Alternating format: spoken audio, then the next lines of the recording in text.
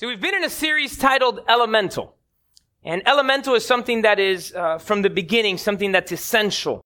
And we've talked about three things thus far. We talked about reading the Bible, the importance of reading the Bible, the fact that we need to read the Bible, and we mentioned that it's not just pieces of the Bible, but read the Bible in context, knowing that the promises that God gives us always have something that go along with it, okay?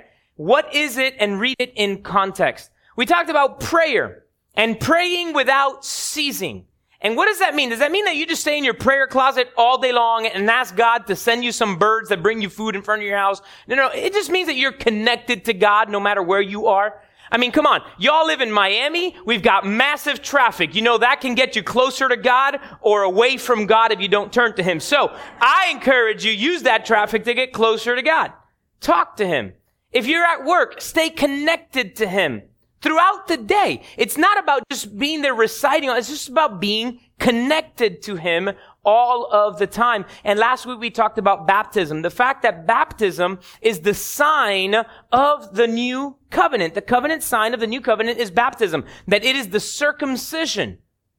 That Jesus circumcises our old man off of us so that we can have two things. A closer walk with Him in our being able to walk holy and righteous, cleanliness, and also for sensitivity, to be able to hear His voice more clearly. This morning in our Spanish service, before the Spanish service, somebody that got baptized yesterday, he got in and says, Pastor, I can't stop talking about it. I feel like I can hear what God is telling me, like God's talking to me. And I'm like, yes, because you have been, you're now sensitive to Him because of Him ripping out, cutting out the old man, you leaving it behind.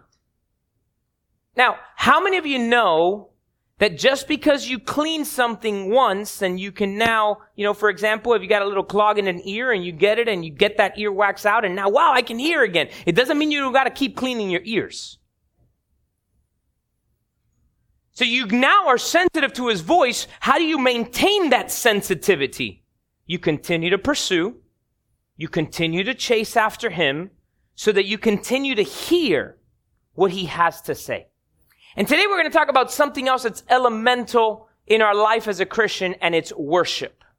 Worship. And I started with this question, what is worship? Because many times we think that worship is just the soft songs that we sing to God. There's praise, the fast ones, and then worship is the slow ones. And we're going to break this down, what worship is. We're going to start in the book of Revelations. If you've got your Bible, I hope you do, because I want you to mark it and write in there. But Revelations is the last book of the Bible. It's an easy one to find. And we're going to go to chapter number 4. Revelations chapter number 4. And we're going to begin to read in verse number 8. And this is what it says. The 4 living creatures, each having 6 wings, were full of eyes around and within.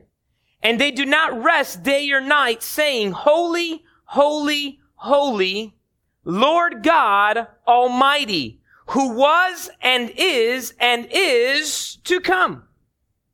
Whenever the living creatures give glory and honor and thanks to Him who sits on the throne, who lives forever and ever, the 24 elders fall down before Him who sits on the throne and worship Him who lives forever and ever, and cast their crowns before the throne, saying, You are worthy, O Lord, to receive glory and honor and power, for you created all things, and by your will they exist and were created. They worship Him. The word worship in the original language is the word proskuneo. Proskuneo. And proskuneo comes from the word pros, which is toward, and kuneo, which is to kiss. It means to prostrate. It means to bow down. It means to do obeisance, to show reverence. Worship is to show reverence unto God. Bow down to God. Now, we do know that part of worship is singing unto God. And there is power in worshiping God through song. And we're going to read it in just a second, but in the book of Acts chapter 16, you can start looking at it. You don't have to put it up yet, but you can start looking for it. In Acts chapter 16, we find that Paul and Silas walk into a town. There's a demon-possessed girl that is paid to give the people their fortune, right? Like to fortune telling, basically, is what she was doing. Paul and Silas get tired of this girl walking around saying, these people are God followers or whatever, and they got annoyed with it, and they turned around and cast the demon out. And the demon left her. And as soon as the demon left her, she couldn't tell anybody their fortune anymore. And the people who were this slave girl's masters, they realized their pocketbook just took a hit. So since their pocketbook took a hit, they filed charges against Paul and Silas, and they were arrested. And this is what we're going to pick up here. Them in jail, the Bible describes it as in the innermost part of the jail, of the dungeon. It's described to be the part all the way at the bottom where everything filtered down to. A hole all the way down. Most secure and probably the most disgusting is what historians believe. It was the part where everything, all the urine, all the filth flowed down to. And these two guys, verse 25 of Acts chapter 16, I told you guys to look it up and I didn't. I'm sorry. Give me 1 second. Acts chapter 16, verse number 25, it says that at midnight, Paul and Silas, were praying and singing hymns to God, and the prisoners were listening to them. So I want you to, again, get the depiction. They technically did not do anything wrong. They casted out a demon. And they're in the prison, the worst part of the prison, and they choose not to complain, but to pray and sing hymns of worship unto God. Loud enough that all the prisoners could hear them. Verse 26. Suddenly, there was a great earthquake, so that the foundations of the prison were shaken. And immediately all the doors were opened and everyone's chains were loosed. They worshiped God. They were set free, both spiritually and physically in this case. And we talk about that and we say, like, when there's a problem, you got to worship. Paul and Silas, they were in a storm. They were in the prison and they worshiped. And we use that sometimes like as a promise, like, oh my God, he's going to set us free. I want to remind you of something. Paul was in prison more than this one time. But this is the only time where he was set free miraculously while worshiping. See, it's interesting. It's important for us to know that because sometimes we think that if we worship, everything gets fixed. Because we think that worship is just singing. We think that worship is just lifting our voice. We think that worship is just a slow song. But the reality of the matter is that our entire life is supposed to be worship unto God, not just what's coming out of our mouth. Jesus in John chapter 4 is talking to the woman at the well. And as he's talking to this lady at the well, he asked the lady for some water. The lady says, I can't believe you're talking to me. I'm a Samaritan. You're a Jew. How is it that you're talking to me? And he says, come on, lady, just give me some water. And the lady gives him some water to drink. And then Jesus says, if you knew who you were talking to, you'd ask me for water. And I would have given you living water that you'd never thirst again. And the lady looks at him with her natural eyes, right? And she's like, you don't got anything to put down into the well. What you talking about giving me some living water? I don't make sense. And then Jesus says to her, woman, I'm not talking about this water, but you would have understood and if you did this. And then he asked her, he's like, where's your husband? And she says, I'm not married. He says, you spoke the truth because, you don't have a husband. You've had 5 husbands and the guy you're with right now ain't your husband. And this is where we're going to pick up. Chapter 4, John, verse 19. The woman said to him, Sir, I perceive you're a prophet. Like, I think that is one of the most funniest lines in the Bible, right? Like Jesus literally just tells her everything and the lady's like, you must be a prophet, right?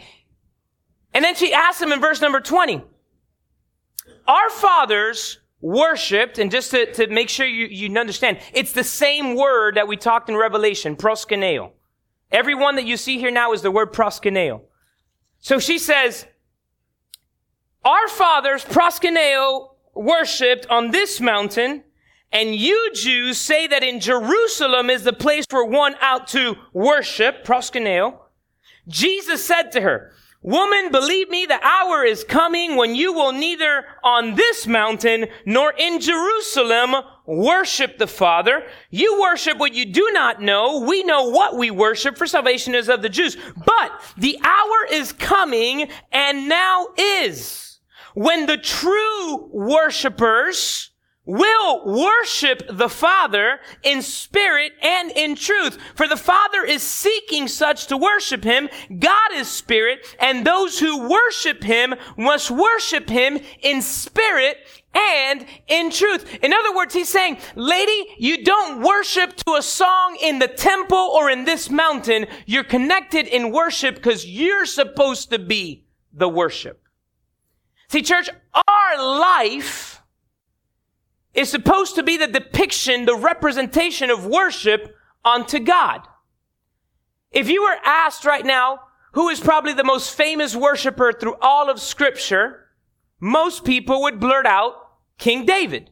We know King David to be the worshiper, right? He's the one that when the ark was brought, he danced in front of the ark in the linen ephod, and his wife, Micah, was like, what are you doing? You're being undignified. People can see you. And he's like, I'm going to be even more undignified than this. We know that he was a worshiper, that the presence of God and the peace of God would come when he played the harp. Saul was tormented as a king, and David would come and he would play worship unto God on his instrument, on the harp, and the tormenting spirits would stop bothering Saul. Like, David was a worshiper. So I want to understand, if David was a worshiper and Jesus wants us to be true worshipers, what is this lifestyle of worship? So go to Psalm 63, Psalm chapter 63. And I hope, again, if you don't own a Bible, get one. If you need it to be big print because you can't see well, get it big. If you can still see small, it's okay, get it small. But it's important to mark up your Bibles and write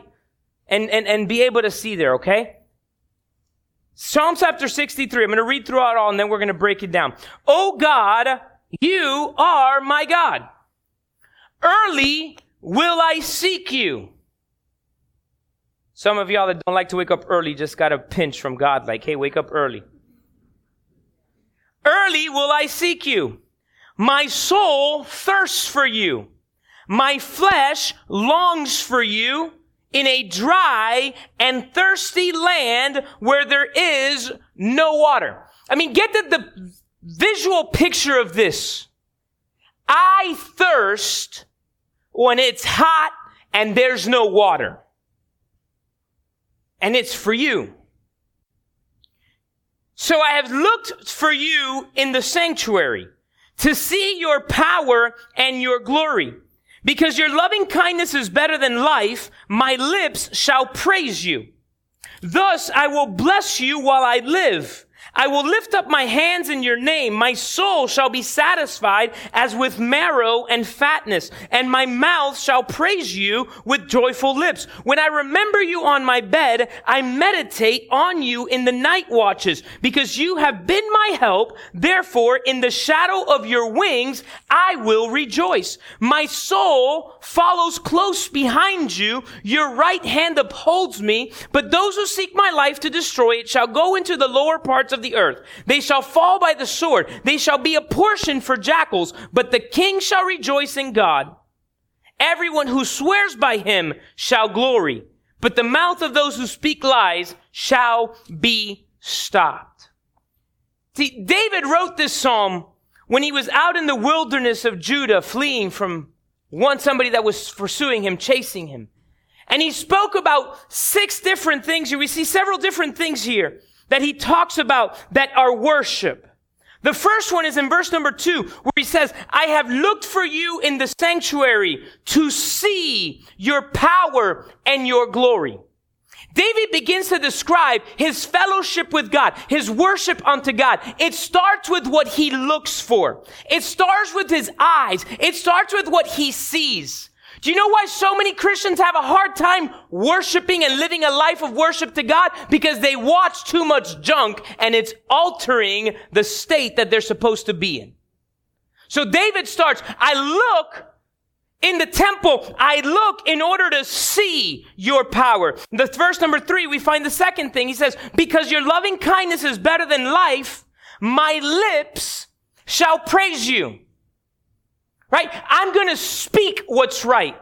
I'm going to allow my lips to speak praises unto you, glories unto you. Then in verse number 4, he says, thus I will bless you while I live. I will lift up my hands in your names. I mean, if you begin to see here, David is talking about not just his mouth, he's talking about all of them. I'm going to start my worship by looking for you, to see you. I'm going to declare it out of my mouth. And then everything that I do, I'm going to lift my hands. I'm going to do everything as a surrender to you, to honor you, to exalt you. He continues on by saying, verse number 5, he talked about his eyes, he talked about his lips, he talked about his hands, and in verse number 5 it says, my soul shall be satisfied as with the marrow and fatness. In other words, worship is not just of words, it's about get my soul involved in this. I am satisfied because I'm able to worship you. And if you remember, the Bible says that we are a 3-part being just the same way that God is 3 in 1. We have a spirit, we have a soul, and we have a mind, right? We have flesh, but we're not just flesh. And David is saying, all of me is worship. He continues to say, and he reiterates the importance of his mouth. He says, and my mouth shall praise you with joyful lips. And when I remember you on my bed, I meditate on you in the night watches. This word meditate is the same one that is described in verse number 1 of Psalm chapter 1. And I'm sorry because I didn't give you this verse, but if you can throw it up real quick. In Psalm 1, verse number 1 and 2, in 3, it says, blessed is the man who walks not in the counsel of the ungodly, nor stands in the path of sinners, nor sits at the seat of the scornful, but his delight is in the law of the Lord, and in his law he meditates day and night. He shall be like a tree planted by the rivers of water that brings forth its fruit in its season, whose leaf also shall not wither, and whatever he does shall prosper. That word meditate, it's not what we think about as meditation in today's society, where people say, oh, we've got to meditate. And when they tell you about meditation, it's about clearing your mind. No. Meditating on God is to think about what he said. And in the Jewish culture, you'll see them meditating on the law. You'll see them a Jewish person sitting there thinking about the law, and they're speaking it right under their breath, and they're almost like in a rocking fashion. And you think they're crazy, but they are meditating. They're ruminating on. They are thinking about what God is saying. So David says, my worship unto you is not just with my hands, it's not just with my lips, it's not just with my mouth, it's not just with my soul, it's not just with me, it's also with my mind fixed on you, meditating on you continually. And what a depiction of when your mind is meditating on God. Did you read what happens? He's like a tree planted by the rivers of water.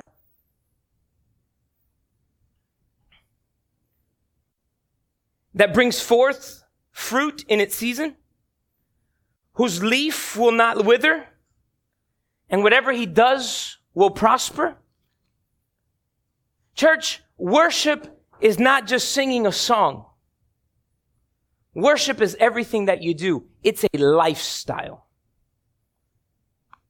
Connected to God continually, at all times. Connected to God, understanding that when you are living for God, you're worshiping God. But too many times we find ourselves not being able to do it because we have fallen suit with the vernacular that praise and worship is something you do in church, and it's a certain song. And it's a certain thing. And you know what happens? We begin to worship the worship. The singer of the song itself. We begin to give honor to something that isn't God. Some of us in here, we worship without realizing we're worshiping our marriage, or we're worshiping our children, or we're worshiping our workplace, or we're worshiping our car or our home. We are giving it the reverence that only goes to God. And then we wonder why we never get ahead and why we have a hard time connecting to God. Anything that we put in the place of God in our lives is taking away the worship from God and being placed on that. Is it okay if I teach you something, a pet peeve of mine? It's a real big one.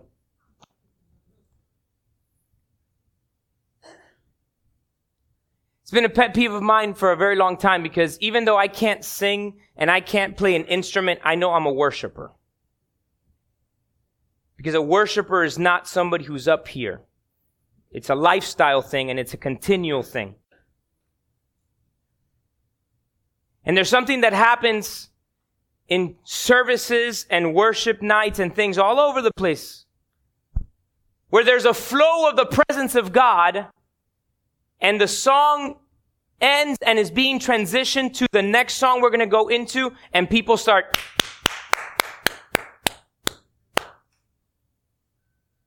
like if they were performing. This isn't a performance. You don't come here to be entertained. I mean, I know I'm funny sometimes, but that's not what you're supposed to come here for. Thanks for the sympathetic laugh. I got that one. Thank you. If you're coming to church to be entertained with the expression that they're trying to worship with, you're in the wrong place. And you're never going to get anything out of it. I don't like going to worship concerts. Pastor, that's sacrilegious. Ask my wife. I don't like it because I like to worship. I don't like concerts. Last Sunday, we went to a worship concert. We were blessed with some tickets. My brother Gaston was in the hospital, and they said, hey, we can't go because I'm in the hospital. You want to go in our stead? And we went with a whole group of people from church who were there. We're all sitting together. We were there worshiping. And you know what the hardest thing for me is? I get into the song. And I'm there, and I'm worshiping, and I'm trying to connect with God, and I'm giving God praise. But people in the arena have made worship about them. And about the people worshiping on the altar. Because that wasn't a stage, it was an altar. And the minute that this song ended, and there's 20,000 people in this arena, 15,000 people, however many it was, probably 2/3 of them, not all of them, about 2/3 of them, yeah! And I'm like, shut up! Can you see we're worshiping here? Not them, but God? Well, can I give you another one that was worse? I got past it. I was like, Lord, I'm here for you. I'm staying, trying to stay connected. And they start the chords of the next song, and it was a popular song, so it was recognized. And I had this lady behind me, that's my song! That's my song! Really? That's what I wanted to do, okay? It's like, really? It ain't about you! We make worship about us. Our experience, how we feel, what we like, what we want to hear. Worship's supposed to be about Him. All of us. Our words, our hands, all of us. That's what worship is supposed to be. Proskuneo. All before Him. Surrendering it to Him. Some of y'all not happy with me, but it's all right. My job's to teach you what God says. So Jesus said, watch, look at what Jesus was talking about.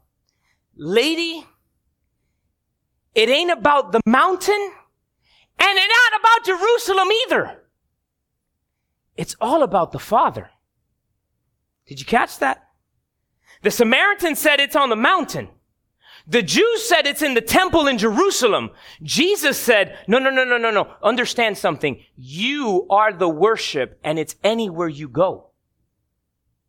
You want me to tell you how you worship God? Get to work on time. Work your full shift.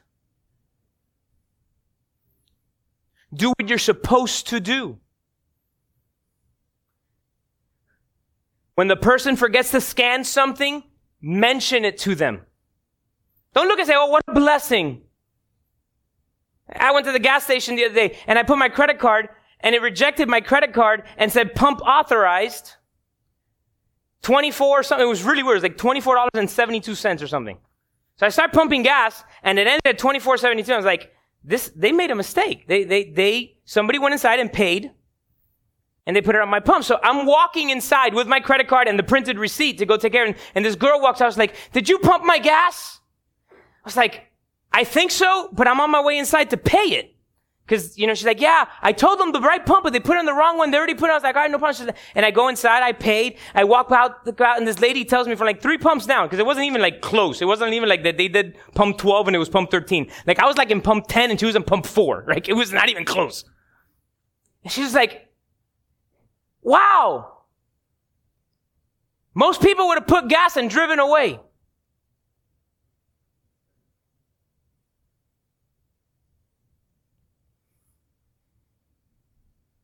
That was worship unto God there. Because I was going to drive away, and there's a sticker on the back of my car that says 3W Church, right? I'm going to drive away, and what is the impression of worship that I'm giving people? Church, you're at a church that the name is Worship Without Walls. For those of you that didn't know, 3W stands for something, okay? It stands for Worship Without Walls. And it's funny because I can tell the depth of the person I'm talking to on the street when they ask me what church I go to or pastor or whatnot. And I'm like, oh, I worship without walls. And I can't tell you how many times I've been, oh, so like you meet outside or like an open area space? So you don't have a temple, like you don't have a place? Is that why it's worship without walls? It's like, no.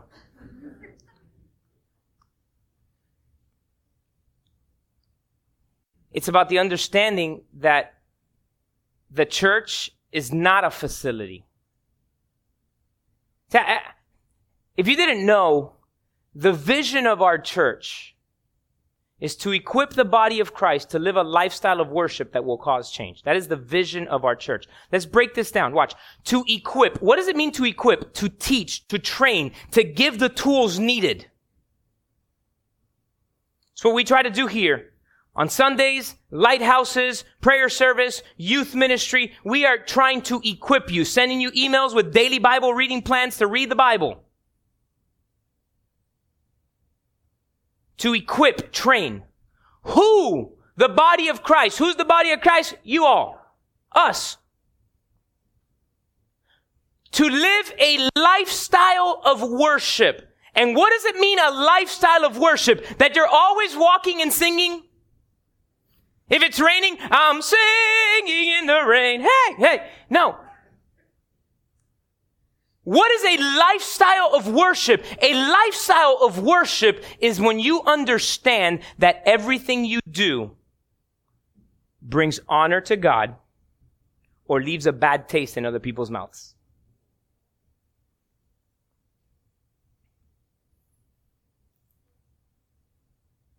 That will cause change. Watch this. You have an encounter with God.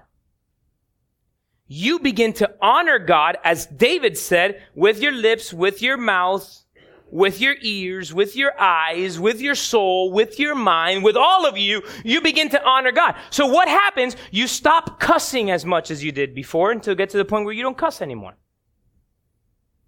You stop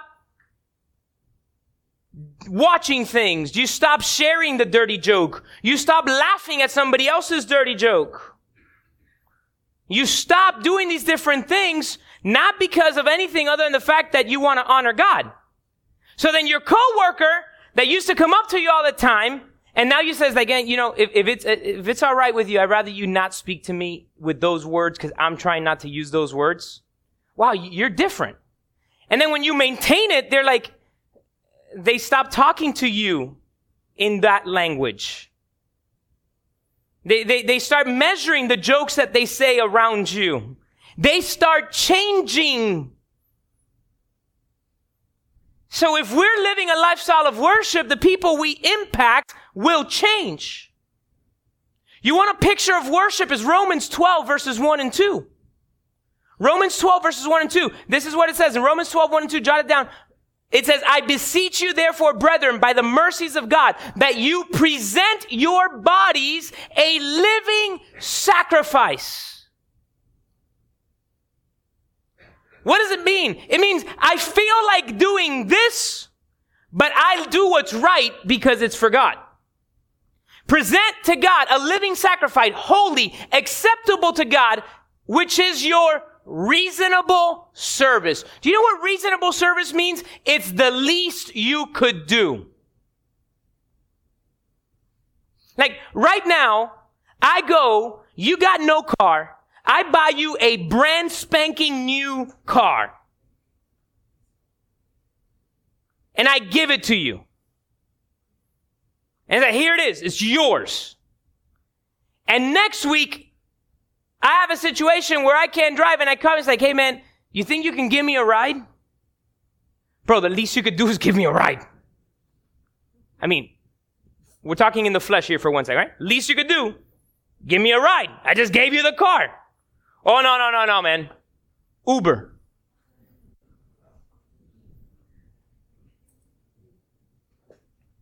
Well, you at least going to pay for my Uber? No, you bought me a car. You can afford an Uber. Watch. You and I are born with a sin nature. We cannot do anything to get to God. We can't be good enough. We can't behave well enough. We can't not sinning. There's nothing we can do. So there's nobody that can fulfill the law. Which is why, if you read the law in the Old Testament, the high priest had to offer sacrifices for his sin before he went to ask for sacrifices for your sin. So God says, this doesn't work. People can't get to me and I want relationship with them. I want them to be able to have access to me. So I'm going to send my only son who's going to be able to fulfill everything. He's not going to sin. He doesn't need to offer remission of sins before he's sacrificed so that they have access to me. And this is the way Paul says, the least thing that you can do is live a life that honors him. That's the least thing you can do.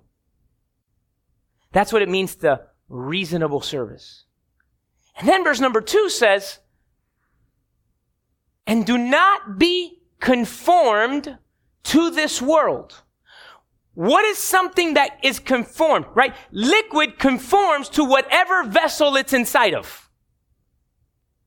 If you put liquid in a mug, it's going to be that shape. If you put it in a vase, it's going to be that shape. Whatever you put it in, it conforms to it. It says, do not conform yourself to the vase of this world that says it's okay to do this, that says you can worship all these other things. But be transformed, be altered, be changed by the renewing of your mind. Why does our mind have to be renewed? Because our mind was sinful. Did anybody here ever have to be taught how to lie? Taught how to steal, taught how to do what was wrong, taught how to be disrespectful. No, we don't get taught those things. We're born with them. So we got to renew ourselves, renew our mind. Why? Because it proves what is the good and acceptable and perfect will of God. In other words, when you are living a lifestyle that you understand that everything you do is going to be bringing glory to God, you're living a lifestyle of worship and people are impacted by it. Yes, worship can be an expression of a song with our mouth. I know Pastor Zach loves me And he knows that the song I've been listening to for the last month and a half is Sea of Victory. And this week we went through a tough time as a church, and we'll talk about that later. And he asked me the other day, how are you doing? I was like, I'm listening to my jam even all night long. Like, you ask my wife, I have the phone just on volume 1 right next to me, just playing that song constantly, almost all the time I'm trying to sleep. I'm declaring it. I'm going to see a victory. So this morning, he walks in, he's like, Pastor, I know your jam right now is See a Victory. You want us to do that as a song today? I was like, you're the boss when it comes to the worship team, whatever you all want to do. And then I heard them practicing, and I was like, thank you. That's the jam I'm listening to right now, that I'm in every time that I have, that I can, is doing. Part of it is to remind myself that no matter how bad things look, God's got a better plan. Pastor, you got to remind yourself that too. Did you guys see? I'm flesh. I got to remind myself too. That Jesus said, in this world you're going to have tribulation. But have peace, I've overcome the world. So our life and everything we do in it, that's what's worship. Yes, we lift our voice, but hey, how you talk to the pharmacist when you go pick up your meds and you had a long line? Remember that you are worshiping God. How you treat your employees if you're a boss, how you treat your bosses if you're an employee, everything that we do is supposed to be worship, because we're called to live a life of worship. And worship is not just a song, it's a lifestyle. And who are we honoring with what we do? I honor my wife because I honor God. I honor my children because I honor God. Whatever I do, it's because I'm trying to honor God. And do I mess up? Too many times to count. But when I realize it, I run back to God. How do we do? What's the elemental things of our faith? Church, we got to read scripture every day. We got to pray without stopping. It's essential. If you've never been baptized, or if you got baptized before you really gave your life to God, it's essential to be baptized. Church, it's all about worship. And again, worship is not just a song. Our life, everything we do is worship. And when we learn that and we remember that, man, it starts to alter our behavior. We feel the rage coming from something and we're like, no, hold on. Is this going to honor God if I answer like this? It's not that this is the way you are and that's it. No.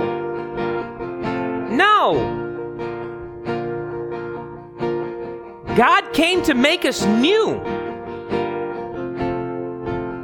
We are a new creation. The old man has passed away. Therefore, all things are made new. And everyone in here, and if you're watching online, listening to this later on the internet or whatever, you are a worshiper.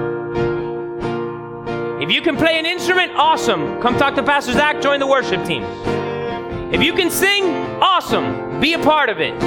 But whether you can sing or you can't play an instrument or you can't, you are called to be the expression of worship. The way you live your life, the way you conduct yourself, what you do, what you don't do, that is worship.